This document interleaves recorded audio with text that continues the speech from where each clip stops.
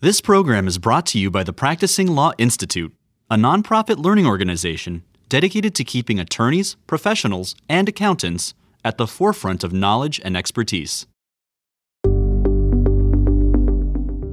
SEC and FASB rules are always evolving. Since 1983, the SEC Institute, a division of Practicing Law Institute, has been a leader in SEC compliance education. The SEC Institute's goal is to help public companies in the U.S. and abroad do the best possible job of meeting the filing requirements of the U.S. Securities and Exchange Commission.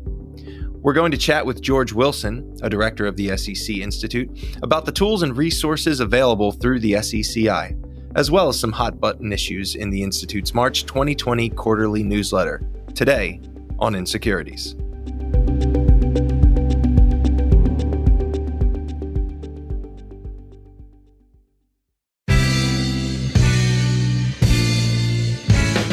Hello, and welcome to the Insecurities Podcast, helping you stay current on the latest securities, regulatory, and enforcement developments with a practitioner's perspective on the stories you should be following. As always, I'm Chris Ekimoff, and I'm here with my co-host, Kurt Wolf. Good to be with you, Chris. Today, we want to talk in depth about the SEC Institute at PLI, which focuses on up-to-date compliance and accounting education for attorneys and professionals. We at Insecurities obviously support that mission. We'll discuss some of the resources the SEC Institute provides to PLI members regarding trends and developments in the legal and accounting worlds. In that vein, we'll also be talking a bit about COVID-19, commonly known as the coronavirus, and its impact on the financial reporting and business world. Unlike our usual episodes, we're actually not in the studio together today, but recording remotely due to the abundance of caution encouraged by officials and employers alike. So I'm sure Kurt is happy he's not stuck in a podcast studio with me today, but we're glad that you all could join in. No, but glad to be with you virtually, Chris. As I mentioned up top, we're fortunate to have with us today George Wilson. George is a director at PLI's SEC Institute, or SECI, where he teaches workshops dealing with a variety of SEC and FASB-related topics. George developed the Institute's initial Advanced Accounting and Reporting for SEC Professionals workshop, as well as workshops in a variety of technical accounting areas. Before joining the SECI, George was an assistant professor in the Department of Accounting at the University of St. Thomas in St. Paul, Minnesota. He was also a director of the university's Accounting MBA program. George is a past recipient of the AICPA's Outstanding Discussion Leader Award. And George has also spent some time in the private sector, including during a stint as a senior manager with KPMG. Undoubtedly impressive credentials, but with all that said, George insists he is just a country accountant from northern Michigan. Well, from the UP to DC, if only virtually. George, glad to have you with us. Welcome to Insecurities. Oh, Kurt, Chris, it is a pleasure to be here with you today in this virtual sense, but in the sharing information sense too. Thanks for the opportunity to be here and participate in what you guys are bringing to your audience.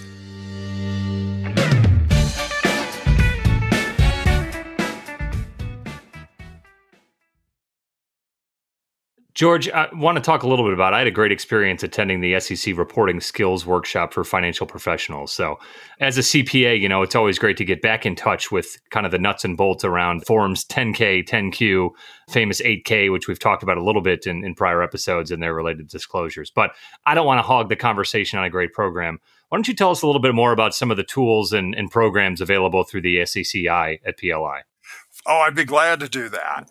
SECI was actually started over 30 years ago, and it's always been about helping professionals who work, in the trenches of SEC reporting be effective at what they do. It was actually a little over 6 years ago that PLI acquired the programs from the gentleman who originally founded SEC Institute. And a really neat thing that happened with that acquisition was the ability to also bring similar programs to attorneys. So we're serving a broader audience, but we really kind of start with, I think, the program you mentioned, the very sort of foundational SEC reporting skills workshop, one designed specifically for legal professionals and another, the one that you went to, designed for financial reporting people. those programs, most of the time when you get into SEC reporting, you learn things in kind of an ad hoc fashion. But those 2-day really intense programs build the foundation that you usually don't have time to build when you're learning on the job. And then on top of that, we offer more specialized programs like MD&A in depth. We do accounting stuff, business combinations. When RevRec was hot, we did a bunch of RevRec courses. And then we also provide conferences in the middle of the year and the end of the year, and then for mid and small size companies kind of in September, that kind of keep you up to date once you've kind of built your foundation. I've been fortunate enough to teach these programs, do the workshops, and speak at the conferences full time since the year 2000. It's kind of crazy to think about how long ago that is and how much has happened since then. But we really do our best to help people deal with evolving issues and help you stay on top of stuff, like what's going on in the environment around us right now.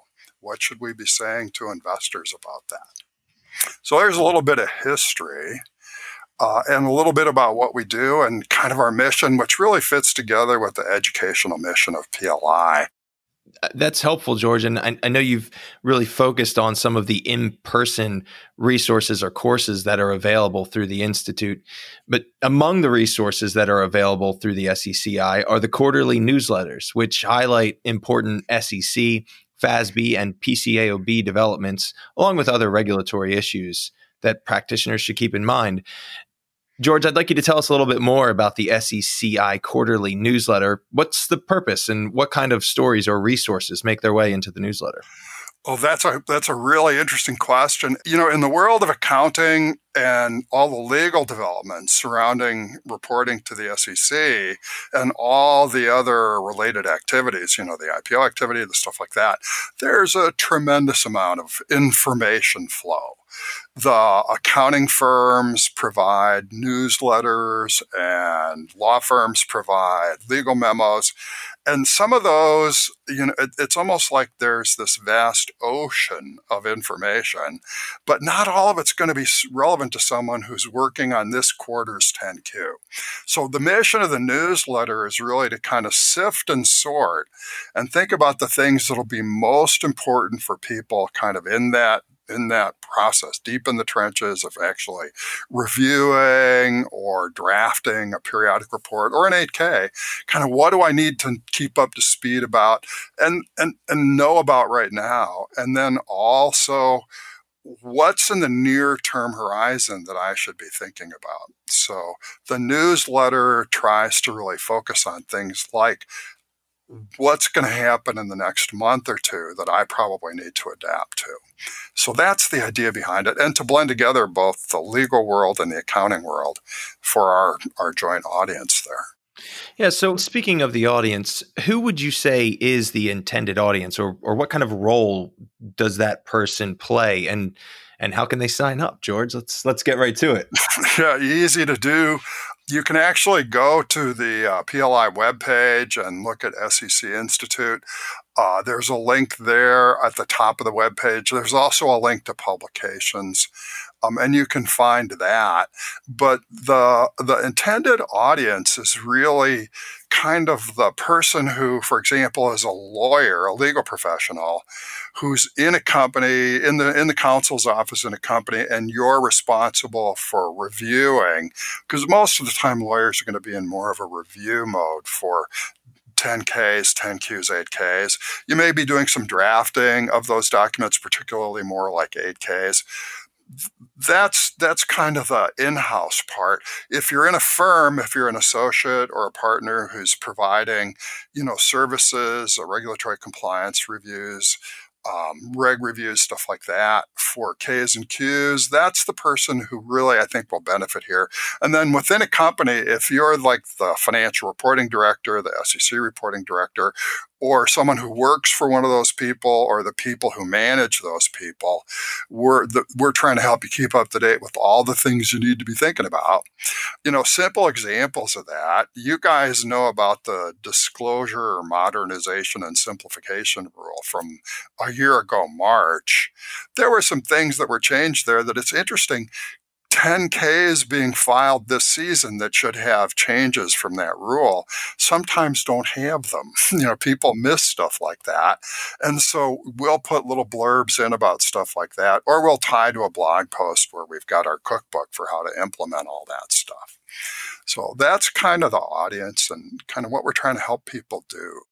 It is a helpful resource. I would recommend it to any of our listeners or anyone who practices in the space, whether they are on the legal side or on the accounting side. And actually, with that in mind, we'd like to spend a little bit of time today leafing through the SECI's most recent quarterly newsletter. I actually have a copy of it here with me in my hands, hot off the presses. And I have to say, there is a ton of helpful information in here, as advertised, as promised. In the March 2020 quarterly newsletter includes things like developments relating to ESG disclosures.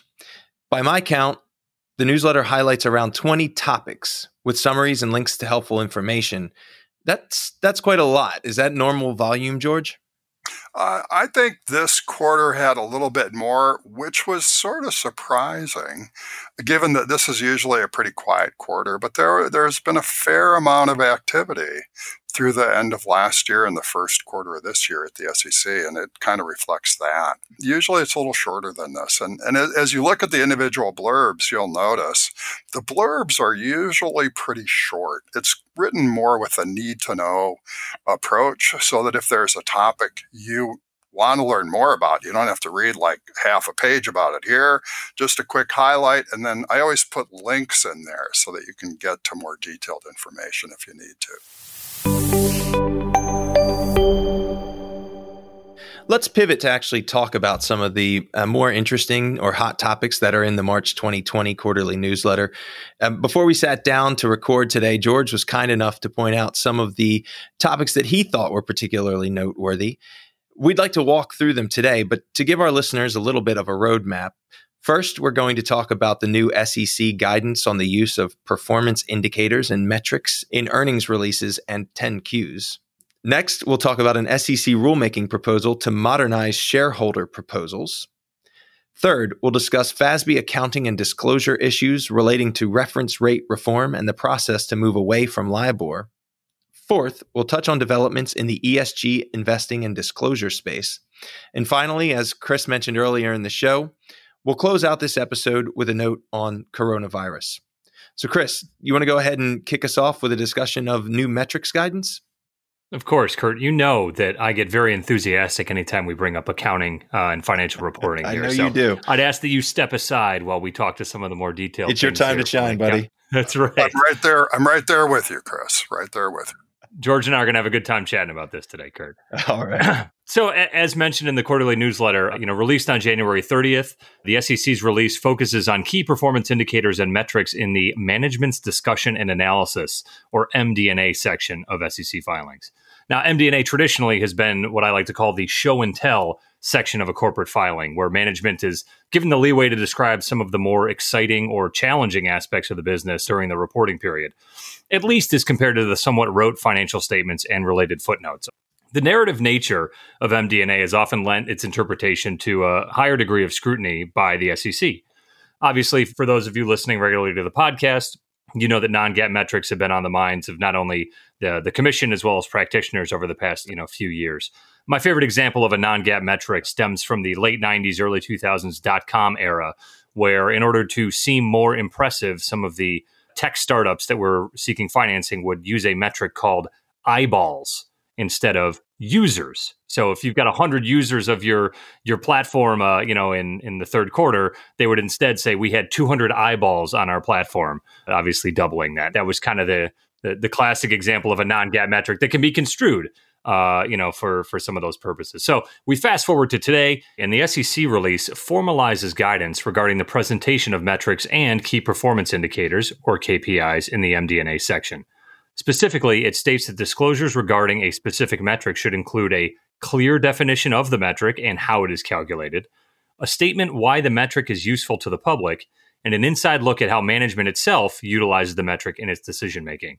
Now, George, on a scale of 0 to the Sarbanes-Oxley Act of 2002, how important is this guidance in the financial reporting landscape? Oh, that is an absolutely great question, Chris. And let me wander a little bit before I answer it. Way back in the old days, before SOX, companies used what we called pro forma numbers, which were non-GAAP measures essentially. SOX gave the SEC the statutory power to regulate the use of those non-GAAP measures. But they all start with something from the financial statements and add something to it or take something away from it. That's good, but in the tech world, as you mentioned, great example, probably more indicative of how the underlying business is performing will be metrics like how many users do you have, how engaged are they, how long do they spend on your site, nothing to do with the financial statements. And there's been no guidance about how to use those. And there's always, from a legal perspective, you can't be misleading. And I think there have been companies that have used those kind of metrics in a misleading way. And the SEC has written comments about that over the years. It's interesting if someone says these are our numbers for monthly average users and here's how much they're growing. Isn't that great? How do you know that relates to what's going to happen with financial performance and value to shareholders? You don't. And that's the kind of loop you need to close. Well, the staff had done that through the comment process on numerous occasions. And even more subtly, when companies change the way they do a metric, if they change it so that it looks better, they haven't always disclosed that they've changed how that's been done. So there's a lot of stuff going on there. So I think this was a very necessary release, necessary guidance, and my reaction to it was about time. Mm-hmm.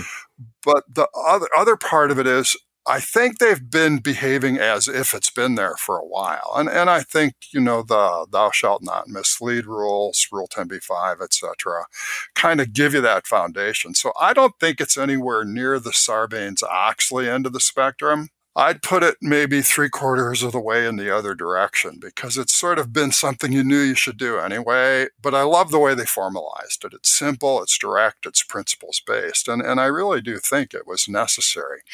You did a great overview of it. There's a lot of subtlety here. One of the things that stuck with me too from the actual guidance itself came out on January 30th and is effective as of, I believe, February 25th.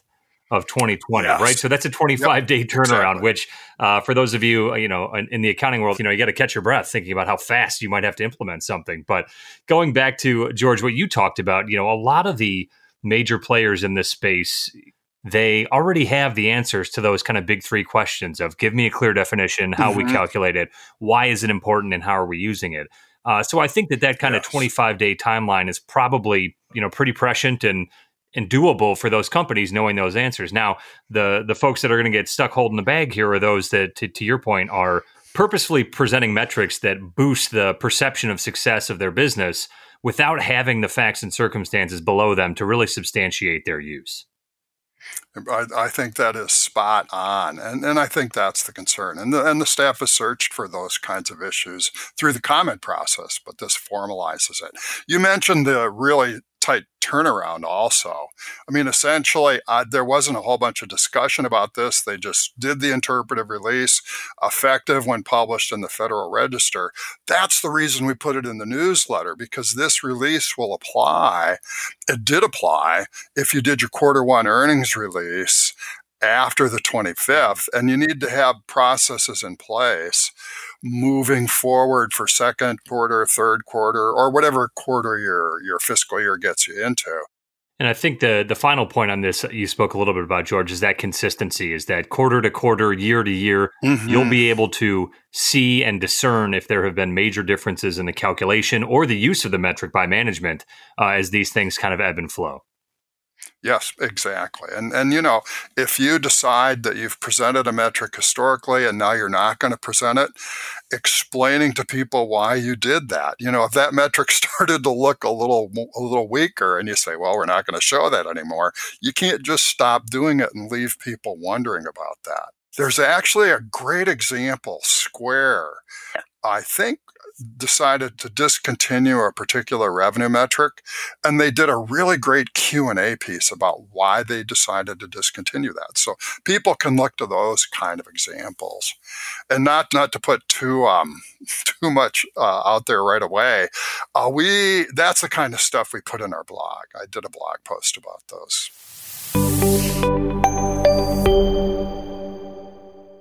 I know we could spend all day talking about KPIs, metrics, GAAP, and non-GAAP, George, but Kurt, I know you wanted to cover one or two other topics in the newsletter. Let's talk a little bit about shareholder proposals here for a second. Okay. So just to orient everybody who's listening, on November 5th, the SEC voted to approve two sets of rules amendments that will, in the words of SEC Chairman Jay Clayton, enhance the accuracy, transparency, and effectiveness of our proxy voting system.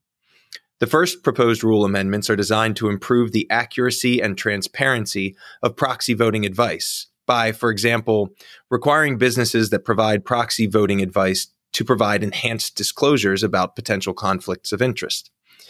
Much has been written about the efficacy of the proposed amendments to rules governing proxy voting advice, and we don't want to cover that well-trodden ground today. Instead, we'd like to focus on the second set of proposed rule amendments, which modernize the rule that governs the process for shareholder proposals to be included in a company's proxy statement. A rule that actually hasn't been updated for 65 years, which is similar. Chris, we've talked before about the advertising rule. Seems like we're coming back to some oldies but goodies here. That's and right. This time it's shareholder proposals. So for those who aren't familiar with proxy voting, let me take a step back. At the annual shareholder meetings of public companies, shareholders have the right to, quote, vote their shares. What does that mean? Well, this is a wild oversimplification, but for purposes of our discussion today, let's assume one share equals one vote. So if you own 100 shares of a company, you would have 100 votes at the annual shareholder meeting. All right, so shareholders have the right to vote their shares, to elect directors, to approve or reject major corporate transactions, to approve or reject compensation packages, or to vote on other corporate governance issues. Here's the thing. Most shareholders do not actually attend annual shareholder meetings. They instead vote their shares through proxies, which you can think of as representatives or surrogates who vote for them. Before an annual shareholders meeting, shareholders will receive in the mail a so-called proxy statement that lists items or actions that are up for a vote at the upcoming shareholder meeting. Shareholders may complete a proxy card if they don't plan to attend, which will indicate how they wish to vote on the various items, usually for, against, abstain, or not voted. They return the card to their proxy, and the proxy will go to the meeting and vote on their behalf. The matters that are up for a vote at the shareholder meeting are usually set by company management. But shareholders themselves may require the company to include proposals in the proxy statement. That is, shareholders can force a vote on certain topics if the shareholder meets certain criteria or thresholds. So, for example, if a shareholder or group of shareholders want to force a company to commit to a zero carbon emissions policy, if they meet certain criteria, they can force the shareholders to vote on a proposal to that effect. The proposed rule amendments to modernize the shareholder proposal rule tweak the criteria to get a proposal on the proxy statement. George, can you tell us a little bit about the proposed rule amendments and what's in the SECI quarterly newsletter on this topic? Well, in the newsletter, this is one of those proposals from a governance and from a legal perspective that's really important. Management can be a little concerned if shareholders have the opportunity to get all kinds of issues into the proxy statement that you mentioned that could potentially distract management, alter the strategy of the business, sometimes be sort of a pet issue for a particular shareholder. Those kinds of issues can distract a company from the overall strategy it's trying to pursue. Sometimes shareholders have a very salient point that the rest of the shareholders really want to vote about. And it's a very complex issue. The fundamental issue here is how much of a company stock should I own before I can put something onto the proxy statement? Because including it in the proxy statement means the shareholders are going to have to vote about it. So this is, as you said, an area that has not been updated in 30 some years. So this would actually increase the ownership level to $2,000 or 1% of a company's securities for at least a year. And that gets rid of an old 1% threshold, but it would also establish other thresholds, continuous ownership of $2,000 of company securities for 3 years, $15,000 for 2 years, or $25,000 for 1 year. And when you think about inflation, those aren't unreasonable. And it means you've got to be a reasonably serious shareholder to be able to put something into the proxy statement. It would also tinker with how many proposals you're allowed to put forward. Essentially, it would be one proposal for each shareholder versus person, kind of a subtle issue there, but try to make sure that an individual group can't do too many things to put distracting information in the proxy from management's perspective. But there's a really neat attempt here on the part of the SEC to modernize something and find a good middle ground. And that's one thing I like about the current administration at the SEC. They work on a principles-based model and search for something that's reasonable. Yeah, I think in the middle there. You're never going to make everybody happy with something like this. No, and I think you're right. And the conversation we had with former SEC Commissioner Rob Jackson on a recent episode hit that point several times, just how much they are trying to use a principles-based approach, how much they are working together, even when, you have some folks on the commission who I think come at their job with very different ideas about what is their role, what is the role of the SEC, how should the capital markets function, what types of things should companies disclose. But they do seem to be working well together to get at usually pretty down the middle types of rules or guidance. I'm not sure actually that this was one that was necessarily right down the middle. I mean, it got some pretty harsh pushback. I mean, it passed 3-2 along partisan lines, and former Commissioner Jackson was particularly hard on the rule. And we have seen a ton of comments start to come in. In fact, the comment period just closed. And as is the case with most rules or proposals, the comments sort of run the gamut. But I think a lot of them were saying, look, we think this is ultimately bad for investors. We think SEC, you might have gone too far here. So, I mean, notably, the Council of Institutional Investors and actually the SEC's own Investor Advisory Committee called on the commission to scrap the proposed amendments and just start over.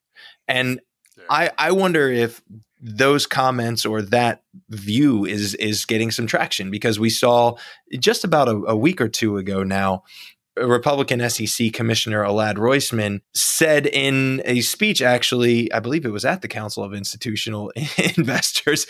It was. Yes. He said, look, I'm taking this feedback seriously, and I am certainly open to considering other ways to accomplish the policy goals that are reflected in the rules or the proposals. So I'm not sure where we're going. I mean, your guess is as good as mine, George, but do you have a sense of what this final rule might look like? If I were to venture a guess, I bet they'll repropose. I have a similar feeling. Yeah, because as you said, and as Commissioner Roisman brought out in his speech, which was, I think you're very current on that. Wasn't that just a few days ago? It was pretty recent, yeah. Yeah. See, that's who we are. We like to be right there on the edge, right on the edge of the surfing wave. Absolutely. I was surprised at the vehemence of the reaction not from some parts, but the strength of the reaction from groups I didn't expect to have that strong a reaction. So I think they'll repropose. That's my feeling, but we'll see. They've tended to move things along very briskly when they think they've got the right answer. Absolutely. And if they change it a bit, we'll see. Yeah, absolutely. I mean, is that a vague enough answer? No, that was perfect, actually. And I think you're right for what it's worth. I mean, I think, Chris, get ready for it, the weekly plug. I think that's sort of what happened with regulation best interest, right? Oh, there you go. I've been waiting for that all episode. I think it was a similar rulemaking process where they kind of got where they wanted to be. And there was a lot of negative feedback. There continues to be a lot of negative feedback, but all signs are they're going to be full speed ahead. Maybe that's where we'll end up here, but only time will tell. And I think that'll start to take shape this year. So anyway, Chris, there I go talking about a sort of thorny rule. I know you want to get back to accounting. You want to take it away with topic 3? I like how both of you, in speaking about that topic, have left enough caveats and discussion open so you can both be right when the rule is eventually come down. So you're picking up on how I do things. Amen. Speaking of being right, Kurt, when we kicked off the podcast earlier this year, we had an episode looking forward to 2020 and some of the things that we thought would be impactful in the legal and accounting industry. One of the issues that was right at the top of our list was the transition away from LIBOR. Actually, and I did go back the other day and listen to episode 2 to confirm that we did have that as a top item on our list. And here we are just a few short weeks later, proving ourselves right. So kudos to us, Kurt, for being so clairvoyant to know this was coming. But I'll give you the credit for that one. Well done, Joe. Thank you. In short, the London Interbank Offered Rate has long been used as a staple metric in the interest rate-based lending world. Although it has been seen as a general indicator of the looseness or tightness of credit markets, scandals regarding its manipulation and misuse have led regulators to phase out or sunset the use of LIBOR by the end of 2021. So, again, the end of next year. Needless to say, the transition away from LIBOR has been described as tricky at best, and some say nearly impossible at its worst, noting the sheer volume of contracts and offerings involving LIBOR as a metric. George, what does the SECI quarterly newsletter bring up regarding reference rate reform? Well, reference rate reform is obviously something almost all companies need to think about. For some companies, it's going to be a fairly significant issue. For other companies, it may not be that significant an issue. So we really kind of focused on it from a couple of different directions. One is that the SEC staff has talked about it a bit in a staff statement. And it's interesting because it comes from CorpFin, Investment Management, Trading and Markets, and OCA. But it's getting into kind of the operational issues. You know, if you have a number of debt agreements, you're just a net borrower of money and you've got a bunch of debt agreements and they're all tied to LIBOR, what do those debt agreements say will happen when LIBOR goes away? If they're silent as to that issue, there's certainly a lot of stuff to think about. So they're suggesting let's get on top of this and take care of it. If you're a lender and you have a whole bunch of loans receivable that are LIBOR-based, hopefully your contracts have something that will happen about that. But you need to help investors understand how much risk you have. For some companies, it could be simple. For other companies, financial companies, this could be a big deal. So think about all of that. That's the SEC reporting. Tell investors what they need to know about it. People have started to have risk factors. If it's a big enough deal, it might need some discussion in the description of the business or potentially even MD&A. The other part of the puzzle here, though, and this is why I think it's a kind of cool issue, is there are accounting issues that go along with this. If you change a debt agreement, we're right back to accounting, Chris, good stuff. If you change a debt agreement, modify a debt agreement, that could trigger some accounting that needs to accompany that modification if certain criteria are met. And so the FASB is addressing those and working to finalize a standard about making the transition and trying to make that be as disruptive as possible. So this was actually addressed in the newsletter in 2 places. And again, is one of those things after the end of the first quarter, once you're done with all the hustle and bustle of the 10K and the queue that follows right after that, this is probably one of those things to make sure you're on top of. And, you know, if you're a big multinational company, your treasury group's probably got horsepower to kind of think about that and hopefully resources to devote to that process. But in that, you know, medium-sized and smaller company, this is one of those things that now has to be added to your never-ending list of projects. and helps create at least a little more job security somehow. So that's where we were kind of coming from with that one. That's a good plug for your favorite accountants out there. Yeah. If you're looking for some exactly. extra work, get up on your LIBOR transition efforts. I liked how the SEC pronouncement really broke it down into three different elements of managing the transition. I thought was interesting. The first being, what do our existing contracts say, right? And that's the example, George, you just brought up. My guess is, and I'm not a mind reader here or can tell the future, but that every LIBOR-based contract does not conveniently end on December 31st, 2021, thereby leaving them a very clean break to start on January 1st, 2022 with a non-LIBOR-based metric. So how are we going to treat those contracts, those derivatives, those items that are tied to LIBOR now, right? That's kind of the first bucket. The second bucket is how are we going to perform and create new contracts? Again, most companies are not going to wait until Jan 1 of 2022 to start tying a market-based reference rate into the discussion of products and things they're developing. And then third, which I think is the most important, you spoke to a little bit, George, is those other business risks. What are we not thinking about from a strategy perspective, a process or procedures perspective that we may have to take into account because we're so used to the LIBOR metric, the LIBOR rate as our cornerstone. Now we're going to have to change up, even our IT function, right? The way we measure and create financial information about our performance. We might have to move a lot of those levers too. So those three buckets I thought were a good way to think of the transition and how it's going to impact those businesses operating in that space. I agree. That's a great way to frame that so that it can be treated in an operational process. Yes. And George, just kind of a little off the cuff question. I know that an alternative reference rate has been selected kind of as the market leader, the secured overnight financing rate. I got to ask you, George, is there an appropriate pronunciation of the acronym SOFR? I've gone SOFR. SOFR, okay. I've heard Sophie, even though, that's more of a naming convention than actually true to the acronym. Yeah. Those LIBOR fans out there are just looking for something to be able to speak to. There'll be some fancy rate. And, I think it's interesting watching SOFR with the liquidity problems that were happening in the markets even before all of the coronavirus disruption. It'll be interesting to see if SOFR really does prove itself. George, you mentioned kind of the breakout from the different divisions. I'd encourage all the listeners interested in more to check out the SECI blog post related to that. Specifically from CorpFin, investment management, trading and markets, and the Office of the Chief Accountant, all hit on some of the big issues that they see coming down the road. Kurt, I know there are some other things that caught your eye in the quarterly newsletter that we want to talk about today. Yeah, absolutely. I think it's worthwhile, even though I think this got a little bit less coverage in the newsletter, probably because it's something that we're talking about a little bit less in the market, although certainly more than we were 5 years ago. But I want to talk a little bit about developments in the ESG investing and disclosure space. ESG investing, sometimes called socially responsible investing, refers to investment strategies that consider the environmental, social, and governance, ESG, policies or practices of companies when making an investment decision.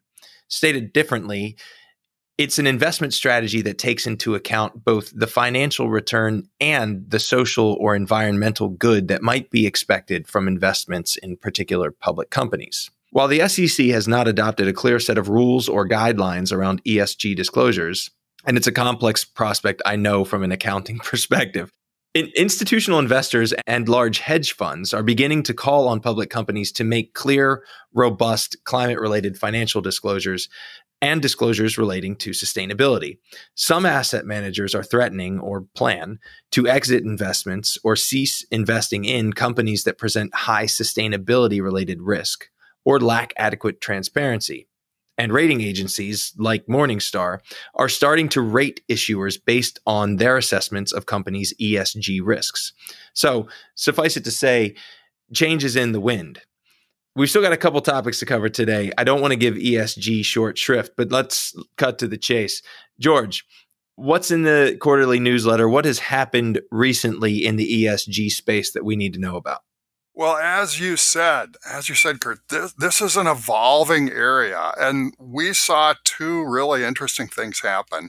One was BlackRock actually announced that they were changing their approach to investing to incorporate more sustainability issues. And Larry Fink, the BlackRock chair, actually put that in a letter to company CEOs and a letter to clients. And then one that was interesting is at the World Economic Forum in Davos back in January, a committee there that includes large accounting firms and large public companies actually presented a report with a recommendation, actually a proposal, about how members should report performance on economic, social, and governance matters, ESG stuff. And it was interesting to see the large accounting firms, their approach and actually jumping on board with this was interesting. You know, there is the Sustainability Standards Board out there doing things to help promote consistency. I think this was a significant development. And I think points to the fact that companies need to think about this now. Large companies, large multinationals have been doing it for a long time. I think in the mid-size and getting down into smaller company space now, it's time to start thinking about these issues. And in particular, you may not have a lot to say about a particular issue if you're a tech company that's doing research and development, but the governance issues and the focus on how you'll do things in the future can still be addressed. And that's going to be important to investors. It seems clear to me as a concluding thought that investors are thinking about this more and more. And companies need to give investors the information that they need. Yeah, I think that's right. I think one of the complicating factors is that if you think across the many things, the many risk factors that might fall into the ESG bucket, I mean, they're diverse and there are many, and you potentially need a different accounting or disclosure standard for every category, right? I mean, I think a publicly traded railroad company or energy company is going to have a very different profile than does a textile company potentially in terms of what are they going to disclose to their investors and how are they going to account for it? And I think that's where some of the pushback is, right? I mean, you guys are the accountants, but when we think about what are the metrics that they disclose to the market, you sort of apply them across industries fairly uniformly. You can't really do that in this space. No. Yeah, it's really challenging. You know, the Sustainability Accounting Standards Board has actually developed guidelines more or less by industry to try and deal with that kind of a challenge. But it is a huge challenge. And I did a blog post a couple of years ago comparing sustainability issues that were reported by Pepsi and Coke with respect to water. I mean, water is the resource that's crucial to those two companies. And their approaches were radically different. It produced a real lack of comparability. That is a real high hurdle. And I thought that was one of the reasons that the proposal that was presented in Davos was interesting, because they were trying to come together to a more consistent and uniform way to present that. So there would be hopefully some comparability across industries and companies. It'll be interesting to see what happens in the U.S. from a regulatory standpoint, because I think this is one of those issues where I'm not sure where this commission would come down. I mean, on the one hand, they always frequently talk about how they want to protect retail investors. And, you know, I think Commissioner Heron-Lee was right. There is overwhelming demand for disclosure in this space. But there also seems to be a reluctance to increase the disclosure burden on public companies. I mean, you remember well, I would imagine, the reaction to the conflict mineral disclosure rule, right? So I'm just not sure what this commission is going to do, if anything, in the space. It really seems like we've got a long way to go before the rules of the road start to become clear. Yes, and I think it will be a very step-by-step, I don't want to say baby steps, but moderately sized steps.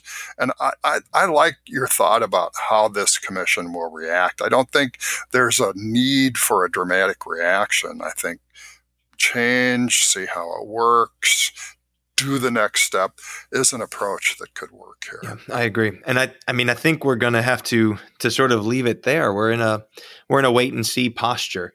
But let me give you a chance for a quick plug here. I mean, I know PLI likes to stay ever current, as does the SECI Institute. So what kind of programming should we expect in this space going forward?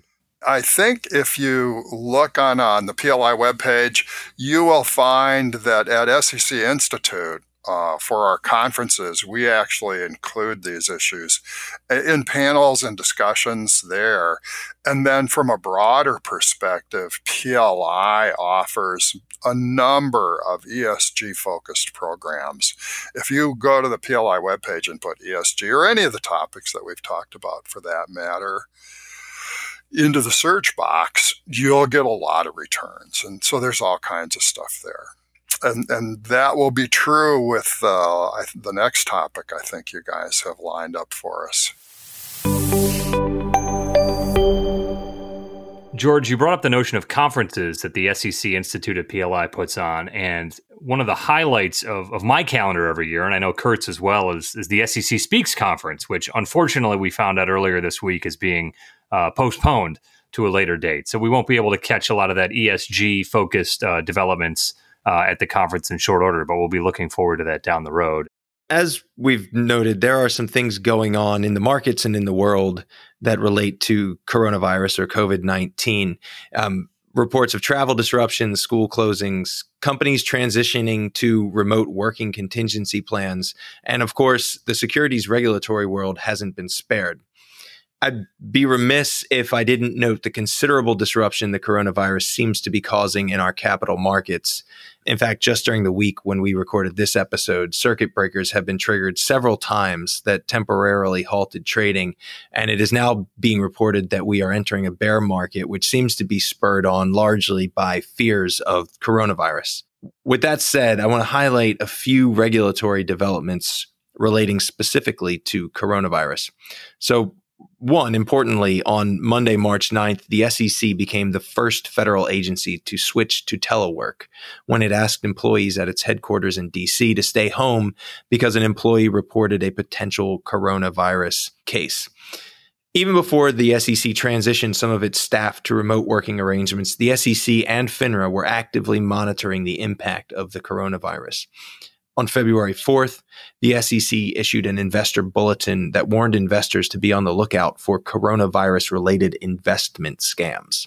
On March 4th, so a month later, the SEC announced that it would provide conditional regulatory relief and assistance for companies affected by coronavirus. In particular, the SEC issued an order that, subject to certain conditions, provided public companies with an additional 45 days to file certain disclosure reports that would have been due on March 1 or April 30. Around the same time, the SEC's Division of Investment Management also issued a statement indicating that it would not enforce in-person board voting requirements under the Investment Company Act for companies that believe it would be prudent for them to meet or vote remotely. And finally, on March 9th, FINRA released Regulatory Notice 20-08, which reminds firms to consider pandemic-related business continuity planning in keeping with their obligations under FINRA Rule 4370. So a lot going on. Again, I think to the agency's credit, it shows that they are being thoughtful about their approach to these issues. Unfortunately, as a lot of things are being postponed, delayed, and canceled in the coming weeks, the coronavirus, COVID-19, is definitely playing a significant role, not only in the day-to-day life of everybody that's affected and impacted, but also from a financial reporting perspective. And I know the newsletter talks a little bit about some of those reporting issues, but wanted to hear more about your thoughts about how the coronavirus will be seen in the coming months and for this year in terms of financial reporting. I think that is a wonderful question. And I think at this point, the answer is my favorite answer to every SEC reporting related question. It depends. Because if I can just address three things briefly. Number one, from the perspective of the group that I'm fortunate to work with in the SEC reporting world, there need to be changes in periodic reports, most likely for most companies. It always depends a little bit, but I would say the risk factors that many companies have begun to incorporate for COVID-19 probably need to be modified given the nature of the evolving risk. And that goes back to the principles-based approach to risk factor disclosures that we've used for many years. As the risk becomes bigger, your risk factor becomes more broad and more specific as to how that risk affects your company. We're seeing so much going on in the world day to day. The other thing that I think people in the reporting realm need to be focused on is known trend disclosures and MD&A. When it becomes reasonably likely that a risk is going to have a material adverse impact on your company, risk factors don't do the disclosure job you need. You need to put that in as a known trend in MD&A and use the words material adverse impact. This is the right time to not be scared about that disclosure. I mean, it's out there. Most companies struggle with, if we do that, bad things will happen. Well, this is the time you want to be very direct and forthright about it. And investors will understand that. No two ways about it. But the SEC reporting realm is part of that. Beyond that, in the financial statements, in a little bit of the guidance that you mentioned, and a statement from the chair, joint statement with the PCAOB chair also, they talked about subsequent event disclosure. So companies that haven't filed their K yet, if you really are looking at significant impact, financial impact from this pandemic event, that might bear subsequent event disclosure in your financial statements beyond just the SEC reporting issues and risk factors and known trends in MD&A. And then, if you're thinking beyond that for the first quarter, all of those things kind of need to be addressed in your overall reporting process. Yeah, I think that's right. I suspect maybe more companies than we would have anticipated when the SEC agreed to give a little bit of a leeway or a delay in terms of reporting. More companies are going to take them up on that than maybe we would have thought, because the numbers or the picture that you had in mind when you were working on your disclosures, a month ago, a week ago, are probably very different than 3 days ago, for goodness sakes. Yeah, absolutely. So I think some folks are going to have to rethink their disclosures and perhaps their numbers on a forward-looking basis. I'd agree, and I think one of the things that literally just happened as we're recording this podcast is the NCAA basketball tournament has been canceled. So, oh my gosh, think about the amount of ad revenue and management and logistics that CBS, the provider of the television viewing of that, will now have to change, right? Just from a financial reporting perspective, beyond the athletes and the supporters and all that, and what they'll be looking at in March. That tournament being canceled obviously materially impacts, CBS's television division. So definitely a subsequent event there, to your point, George, but also, some new information here that I'm sure will be wildly out of date by the time this podcast becomes live. I would mention, as part of our mission at PLI and SECI, we're putting a lot of information about how this is affecting companies out there, including a 1-hour briefing being presented on March 27th. Who knows where we'll be by March 27th? That's right. Well, the timing of that is interesting because that, I believe, is either the day before or the day that the annual SEC Speaks program was scheduled to get underway. And Chris, I don't know, do you want to tell everybody about SEC Speaks? I don't know, Kurt. I'm a little bit too sad to talk about it. Oh, I'm heartbroken. I was really excited about your live podcast from SEC Speaks. That was going to be so cool. The best laid plans, George. We'll be looking to pick that up when the conference, which has been postponed, will be rescheduled, hopefully later this year. Yeah. I was actually scheduled to teach the day of SEC Speaks, the second day. Mm-hmm. So I wasn't going to be able to be there. So I'm hoping to be able to be there this year also. Well, so we'll have to pull you in the booth to catch up and see what's happened since this recording. I think that would be delightful. We'd love to thank George Wilson for joining us, talking a little bit about the SEC Institute, the SECI blog, and quarterly newsletter. You can find out more at secblog.pli.edu. George, I'm sure you've got some great content coming up in the coming weeks as well. Yes. Yeah, we're actually doing a whole series about the SEC's proposed MD&A changes. And we'll continue to do as much as possible to make sure people know what they need to know about the coronavirus issues and then anything else that pops up along the way. You got it. So thanks again for taking the time today, George. We really enjoyed having you. Gentlemen, this was an absolute delight. Thank you very much for the opportunity to be part of your program today. Thank you, and I hope we'll have a chance to check in with you again on Insecurities. Looking forward to that already. That's it for our episode today. Thank you for joining us for the Insecurities podcast from PLI. As always, you can find us on Twitter. I am at enforce_update. And I'm at Ekimoff CPA. Be sure to check us out on Apple, Spotify, or wherever you get your podcasts. And feel free to jump into the conversation using the hashtag InsecuritiesPod to share some topics, cases, information you'd like to hear more about. Thanks for tuning in, everybody. Hope to see you next time. Have a good one.